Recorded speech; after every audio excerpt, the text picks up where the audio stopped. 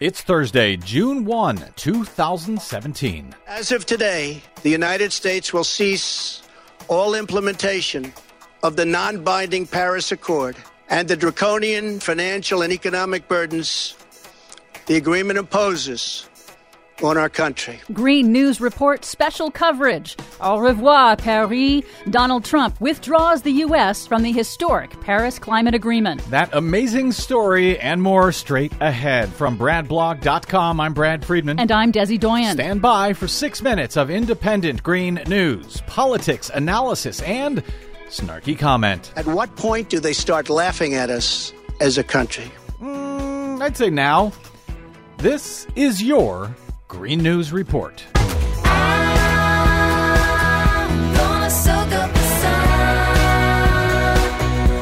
Okay, Desi Doyen, an historic day concerning an historic accord and an historic speech that took place just moments ago before airtime by Donald Trump in the White House Rose Garden. Yes, that's right. On Thursday afternoon, President Donald Trump, who famously called climate change a hoax invented by China, announced that he is sticking with his campaign promise to withdraw the United States from the United Nations Paris Agreement on Climate Change, the landmark global agreement signed in 2015 by 192 nations to cut the carbon emissions that cause dangerous global warming. The United States will withdraw from the Paris Climate Accord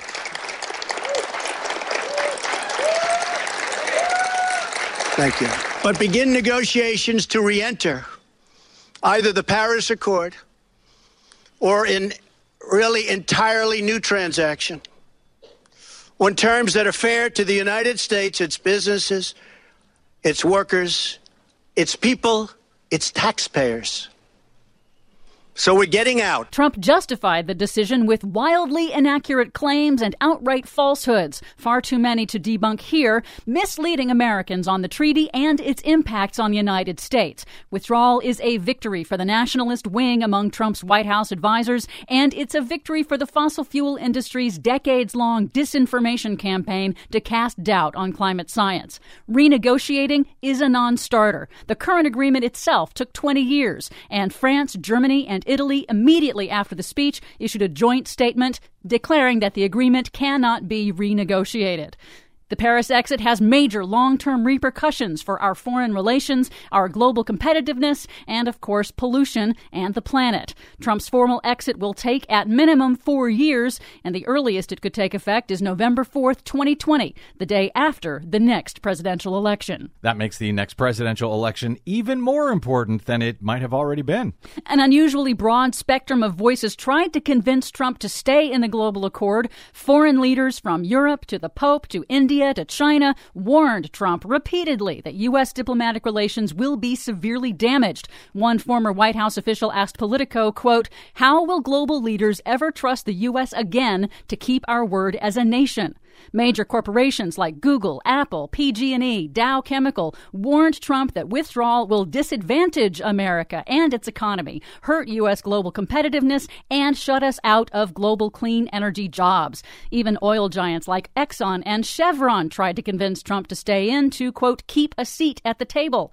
70% of Americans wanted the U.S. to remain in the agreement, and that includes a majority of Republican voters. Which is kind of amazing when you think about it and how disinformed they have been about climate over the years. In the long term, U.S. withdrawal is hugely consequential for the planet. We're already seeing accelerating impacts like rising seas and deadly extreme weather events. A new analysis by the Associated Press projects that a rogue United States could add up to 1/3 of a degree Celsius of additional warming all by ourselves, meaning the world will have a far more difficult time avoiding dangerous and irreversible impacts of warming. Which, of course, is just a tiny, tiny, tiny amount, as Donald Trump said today, as if it was completely meaningless. Demonstrating he does not understand the science.